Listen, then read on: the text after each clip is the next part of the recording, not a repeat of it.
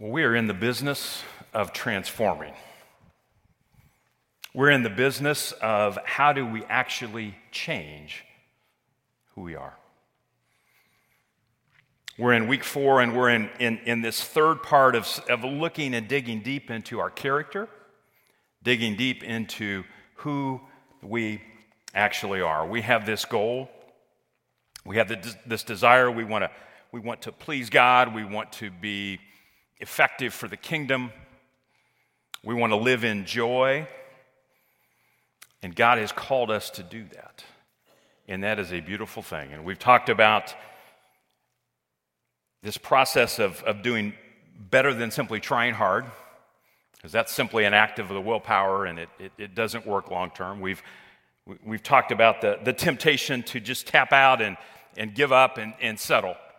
And we've said that we're in a training process together, that we are training together to have our lives be more conformed to the image of Christ. We said last week that this is a process of renewing our minds, running to community, and then rejoicing together. That all sounds well and good.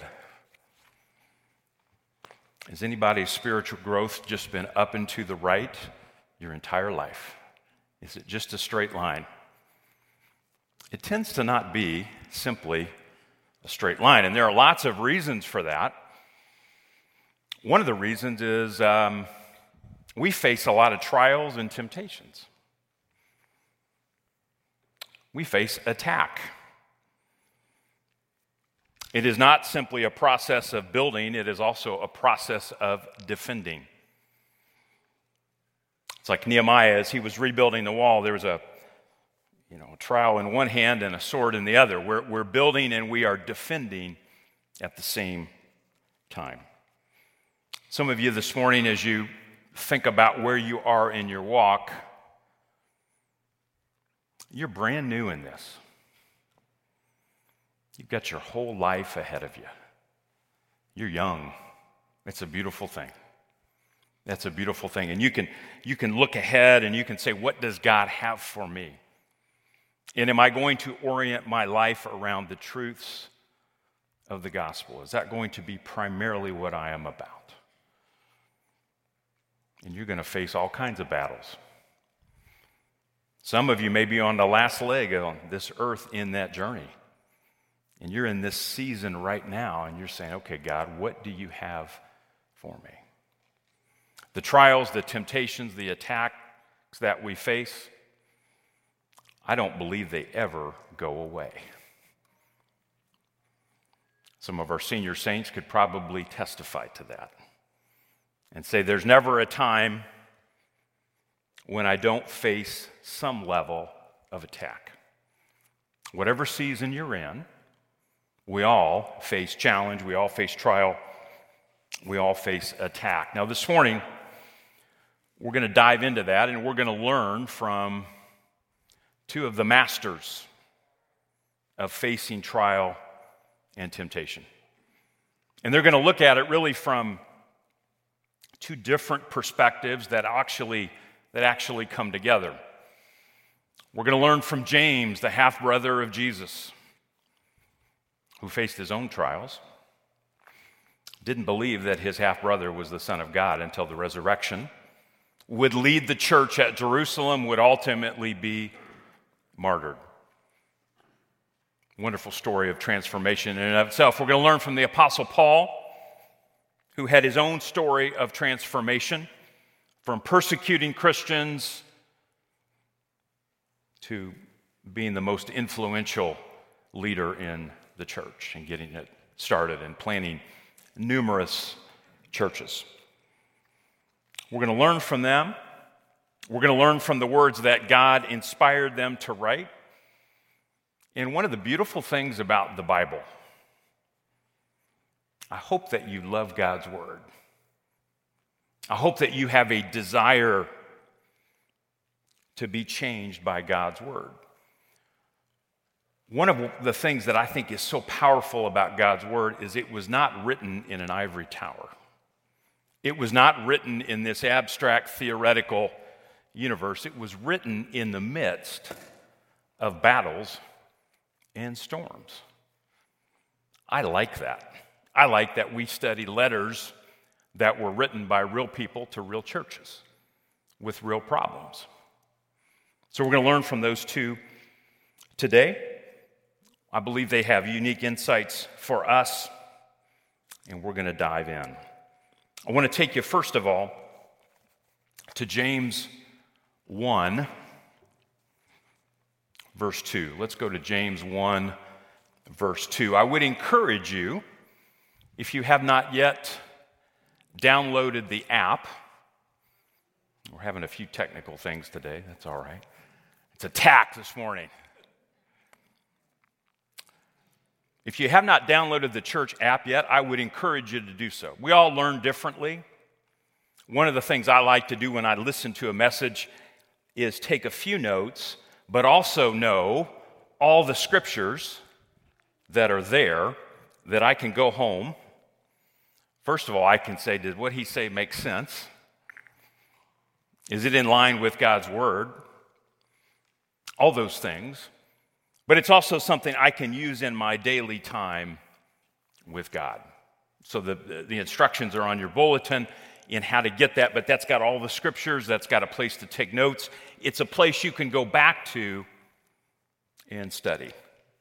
So let me begin in James 1, verse 2. He says, "Consider it pure joy, my brothers and sisters, whenever you face trials of many kinds, because you know that the testing of your faith produces perseverance. Let perseverance finish its work so that you may be mature and complete, not lacking anything." There is a process of growth and maturation that comes through trial. That's one process. Now, let me take you to James 1, verse 12. "When tempted, no one should say, 'God is tempting me,' for God cannot be tempted by evil, nor does he tempt anyone. But each person is tempted when they are dragged away by their own evil desire and enticed. Then after desire has conceived, it gives birth to sin, and sin, when it is full grown, gives birth to death." There are two processes here. There's one of growth and maturation. There is one that leads to death.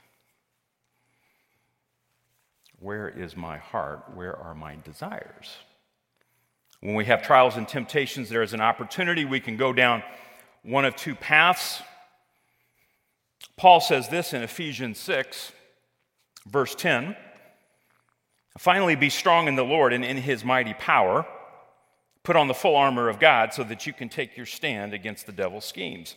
For our struggle is not against flesh and blood, but against the rulers, against the authorities, against the powers of this dark world, against the spiritual forces of evil in the heavenly realms. Therefore, put on the full armor of God so that when the day of evil comes, you may be able to stand your ground, and after you have done everything, to stand."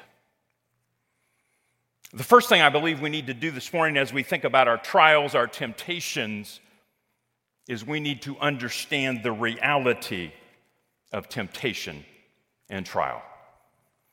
We need to understand that fundamental reality of temptation and trial. The biblical record gives us a very nuanced view of trials and temptations. On the one hand, what is at the root of your trial and your temptation? It is you. It is me. It is our heart. It is our desire. That's the root of it. These are the things we talked about back in Colossians 3 that we need to put to death, that we need to get rid of. The evil desires, all these things that can lead us astray. So in one sense, it's our own evil desires. But on the other, you and I are in a spiritual battle. You are in a spiritual battle. You are under attack. The battle is real. The devil is real. The attack is personal. It is multifaceted. The threat is real. The consequences are real. Now, we're sophisticated 21st century people. We can do all kinds of crazy technological things. But if we believe that the Bible is true, I believe that it's true. Can I get an amen? It's the basis. It's the foundation for what we believe to be true, capital true, about reality. If it's true, then there is a devil that is real and that wants to attack you. Sometimes it sounds just weird saying that. That's just language we're not comfortable with sometimes. But if we're going to have a foundation in God's Word, if we're going to talk about good things about God and all those other things in a spiritual reality, there's also the reality of the evil one. So let's dive in. Let's have a sober look at what that attack might look like. Let me take you to a few passages. I'm going to walk through them fairly quickly. Again, take them down, go back and look at them. A couple things. 1 Peter 5, 8 and 9. It says, "Be alert and of sober mind. Your enemy, the devil, prowls around like a roaring lion, looking for someone to devour." Now, is the devil a literal roaring lion? This is a metaphor. Don't think metaphors take away reality. Metaphors are language that we can understand to describe a greater reality. One of the problems we run into with the devil is we turn the devil into a cartoon. That's no big deal. The devil is a roaring lion looking for someone to devour. Resist him, standing firm in the faith, because you know that the family of believers throughout the world is undergoing the same kind of sufferings. Stay awake, pay attention. What does this mean for you personally? You have weaknesses, I have weaknesses, we have specific areas that the devil will attack us through. You have earthly things, I have earthly things that our hearts and our minds will naturally gravitate towards. For some, it could be sexual immorality, greed, anger, malice, destructive words, all those external things, but it could also be the things that people don't see all the time. The pride, the idolatry, the good things that we turn into ultimate things. The devil has schemes. Let's talk about those schemes for a moment. Let's go to 2 Corinthians 4:4. In their case, the God of this world has blinded the minds of unbelievers to keep them from seeing the light of the gospel of the glory of Christ, who is the image of God. The devil blinds. Let me take you to John 8:43.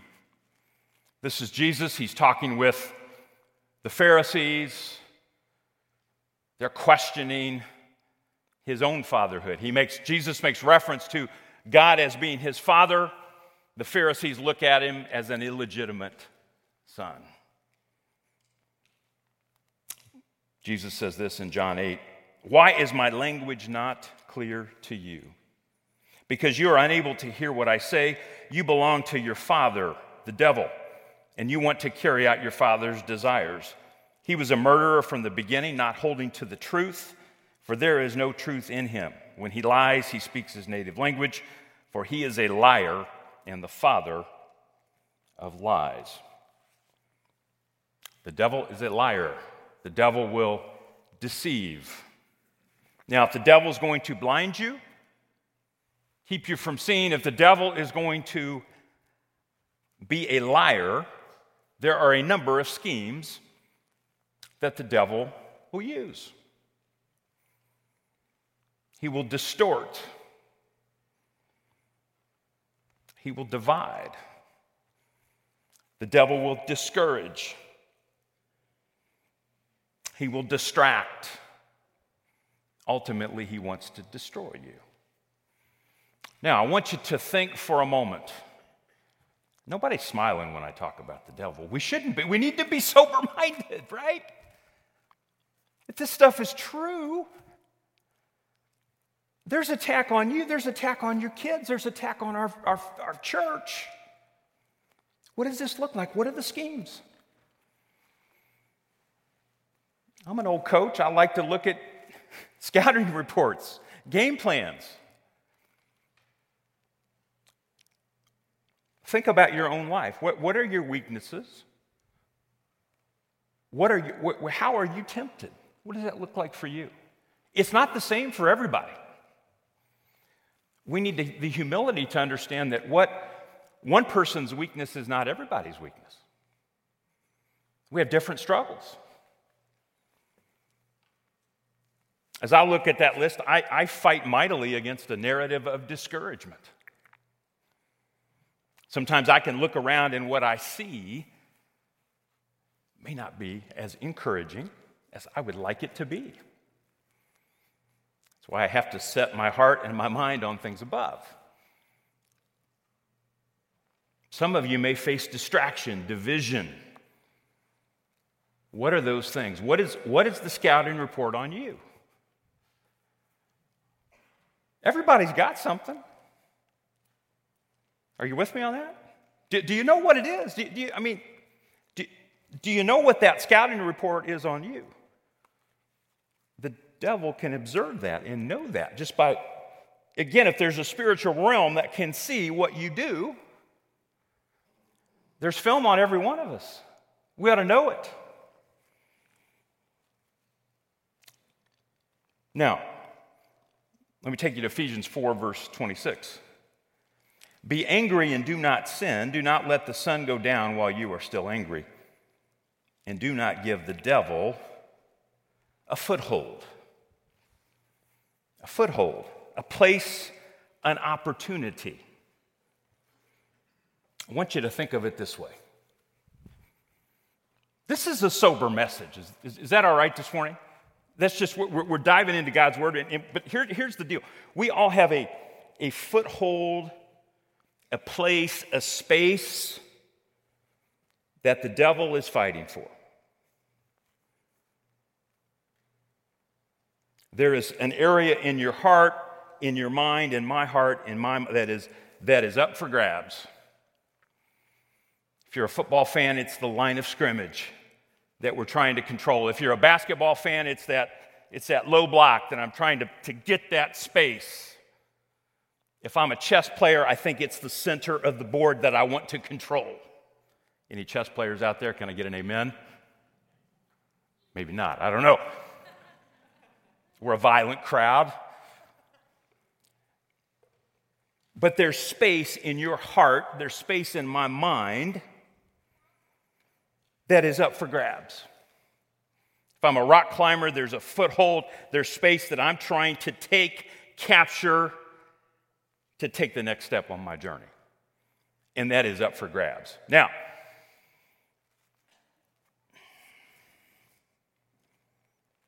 as we think about that, again, we got a nuanced view here from the Bible. There's a part of this that's your responsibility, my responsibility, and there's a part that's God's. I want to break that down for us.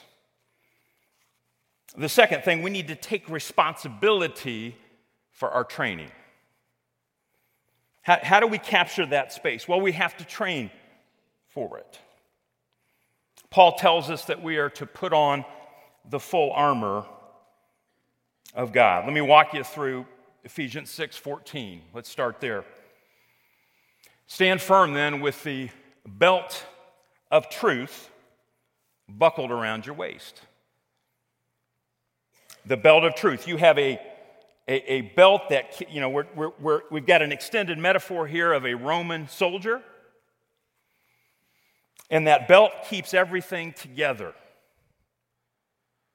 Do you have a fundamental belief, faith that keeps everything together? When we talk about living a life that is aligned, a life that is integrated, There is truth that informs that keeps everything together. With the breastplate of righteousness in place, what does that protect? Your heart. This is the core of who you are. This is our integrity. Yes, we are saved. We have the righteousness of Christ that covers us. That's grace. Thank you, Jesus. But there is a heart, our decision maker, the CEO of ourself, that needs to be protected.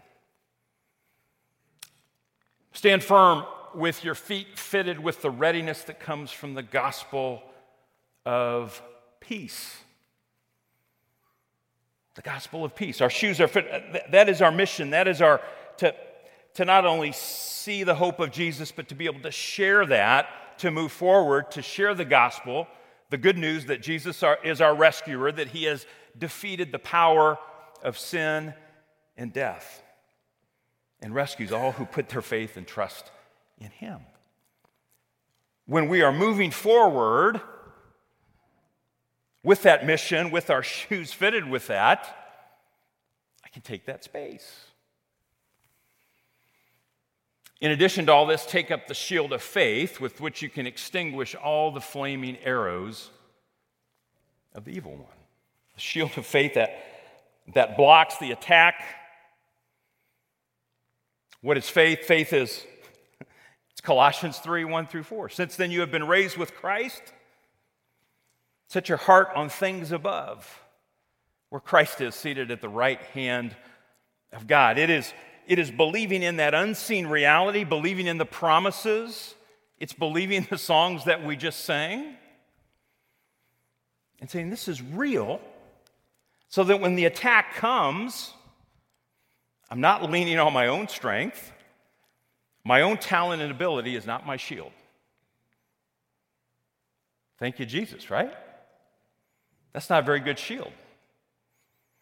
I probably can't even lift that shield, or it's a tiny shield. The Roman soldier's shield was a big shield. Take up the shield of faith, which you can extinguish all the flaming arrows of the evil one.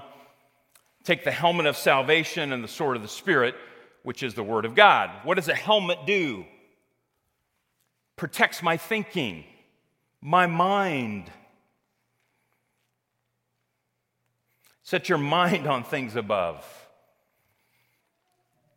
not on earthly things. Take every thought captive. We can go throughout Scripture. I'm transformed by the renewal of my mind. The helmet of salvation, I remember that I know how the story ends. I can be encouraged in the moment.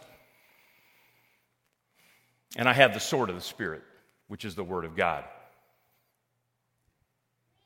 And that is deeply in me, and I have it at my disposal. So I take responsibility for my training. So what does that mean? I can build those habits. I can be in God's Word. I can be with others. I can be in a group. I can take a class. I can have my private time where I can grow. I can train my mind. Paul doesn't make these optional. He says, do this. Sometimes I think as followers of Jesus, we just do a little bit here and there sometimes. And that's not effective training. If we're going to be effective in our training, if I'm going to be, it's got to be regular. I've got to invest some time. Again, training is different than just trying hard. Training is doing the things I can actually do to help me do what I can't do right now. It's a progressive deal. Reading the Bible for the first time can be challenging. The more I do it, the better I can get at it, the more clearly I can see. Now, the good news, it's not all up to you and it's not all up to me. The third thing, we rely on the Holy Spirit. taking responsibility for our training and relying on the Holy Spirit are not in conflict. They work together. Paul says this in Ephesians 6:18, and pray in the Spirit on all occasions with all kinds of prayers and requests. With this in mind, be alert and always keep on praying for all the Lord's people. Pray also for me that whenever I speak, words may be given me so that I will fearlessly make known the mystery of the gospel, for which I am an ambassador in chains. Pray that I may declare it fearlessly as I should. So God calls us to pray in the Spirit on all occasions. All occasions. That's hard times. That's really good times. That's the in-between times. It's all the time, all occasions. When I pray in the Spirit, what are we doing? What are we actually doing here? Paul tells us in that glorious chapter in Romans 8 that the Spirit hears our groans, that the Spirit helps us in our weaknesses, that the Spirit reminds us that we are children of God. So this is not a just my own doing thing.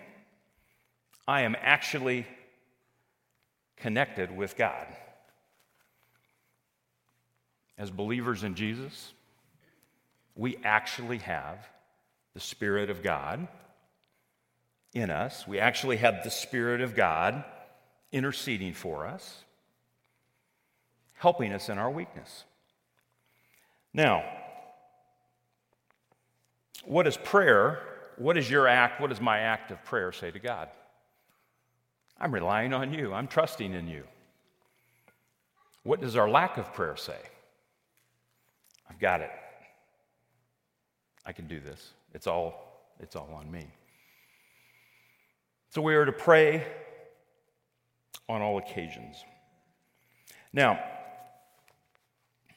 again, I've given you 3 steps, but I want you to think about where you are right now. Just be honest with yourself, be real with yourself. I want you to think about your struggle, your temptation, the scouting report on you. What is it that draws you away from Christ? I want to give you an old illustration, going back to the literary days. I want to take you to the Odyssey, and I want to take you to Jason and the Argonauts. In both stories, you have the sirens. The sirens would have this beautiful song, but they were there to deceive you. The boat would crash on the rocks and they would devour you. So 2 different strategies to defeat the sirens. Odysseus did this. He said, look, there's no way we can resist the siren call. So he put wax in the ears of his men. He tied himself to the mast, and as the siren sang, their effort was to keep them from hearing that. And they went through. Pretty unpleasant way to go through things. But then there was Jason of the Argonauts and a different strategy. He got his musician Orpheus and he says, play that lyre, play it beautifully and sing. And the more beautiful song drowned out the siren call. The beautiful song is what drowned out the temptation. So friends, today as we think about what we battle, there's a sense in which we can cover our ears and we can put restrictions in place to keep us from doing bad things, and that's okay, and that can work for a minute or 2. But ultimately, there is a more beautiful song. There is a more beautiful song of the gospel. There is a more beautiful song that Jesus offers us. There's a more beautiful song that Jesus invites us to join. And as you consider what it is you're facing right now, what are the habits that you need to form? How can I pray to invite God into that? Part of what those habits, part of what those disciplines do is allow us to hear the more beautiful song. There's a wonderful line in a song that we'll close our service with today. My weapon is my melody. When we are part of that song, when we are singing the truths of the gospel, when that is truly the most beautiful thing, the most beautiful music that we pursue, it drowns out the siren call. It drowns out the temptation that we face. Psalm 96:1 says, we sing to the Lord a new song. Sing to the Lord a new song. Praise his name. Proclaim his salvation. Day after day after day. My friends, would we sing that song today? Would we sing that song today? Now, one of the ways that we can sing that song, one of the ways that we can proclaim the gospel is we can come to the communion table together. Now, in some ways, when we come to the table and we celebrate what God has done for this, and we're going to do this a little bit differently today. I want to look at it as a celebration for sure, as a victory for sure. But when we come to the table as followers of Jesus, it is also a time of examination. The Apostle Paul, 1 Corinthians 11, and I just want you to listen to this. Don't take the elements yet. Paul says, for I received from the Lord what I also passed on to you. The Lord Jesus, on the night he was betrayed, took bread. And when he had given thanks, he broke it and said, this is my body, which is for you. Do this in remembrance of me. In the same way, after supper, he took the cup, saying, this cup is the new covenant in my blood. Do this whenever you drink it in remembrance of me. For whenever you eat this bread and drink this cup, you proclaim the Lord's death until he comes. But then Paul also says everyone ought to examine themselves before they eat of the bread and drink from the cup. Friends, I'd invite you to just simply hold the elements for a minute and bow your head. And in these moments, simply invite you to be open to receive from the Spirit, to examine your heart. To examine is to test and see what is true, what is right.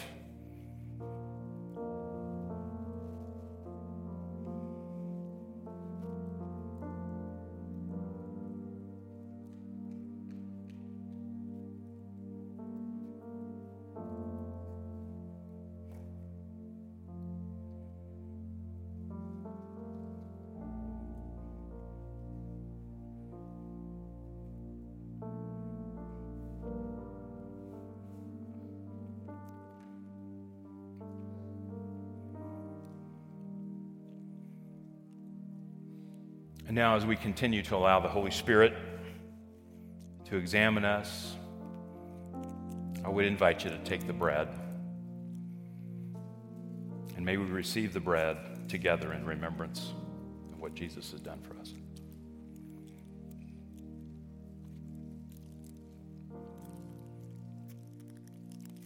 And in the same way, may we receive the cup in remembrance of Jesus.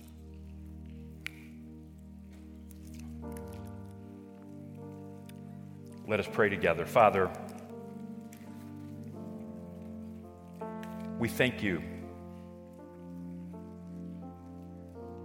We thank you for your goodness to us.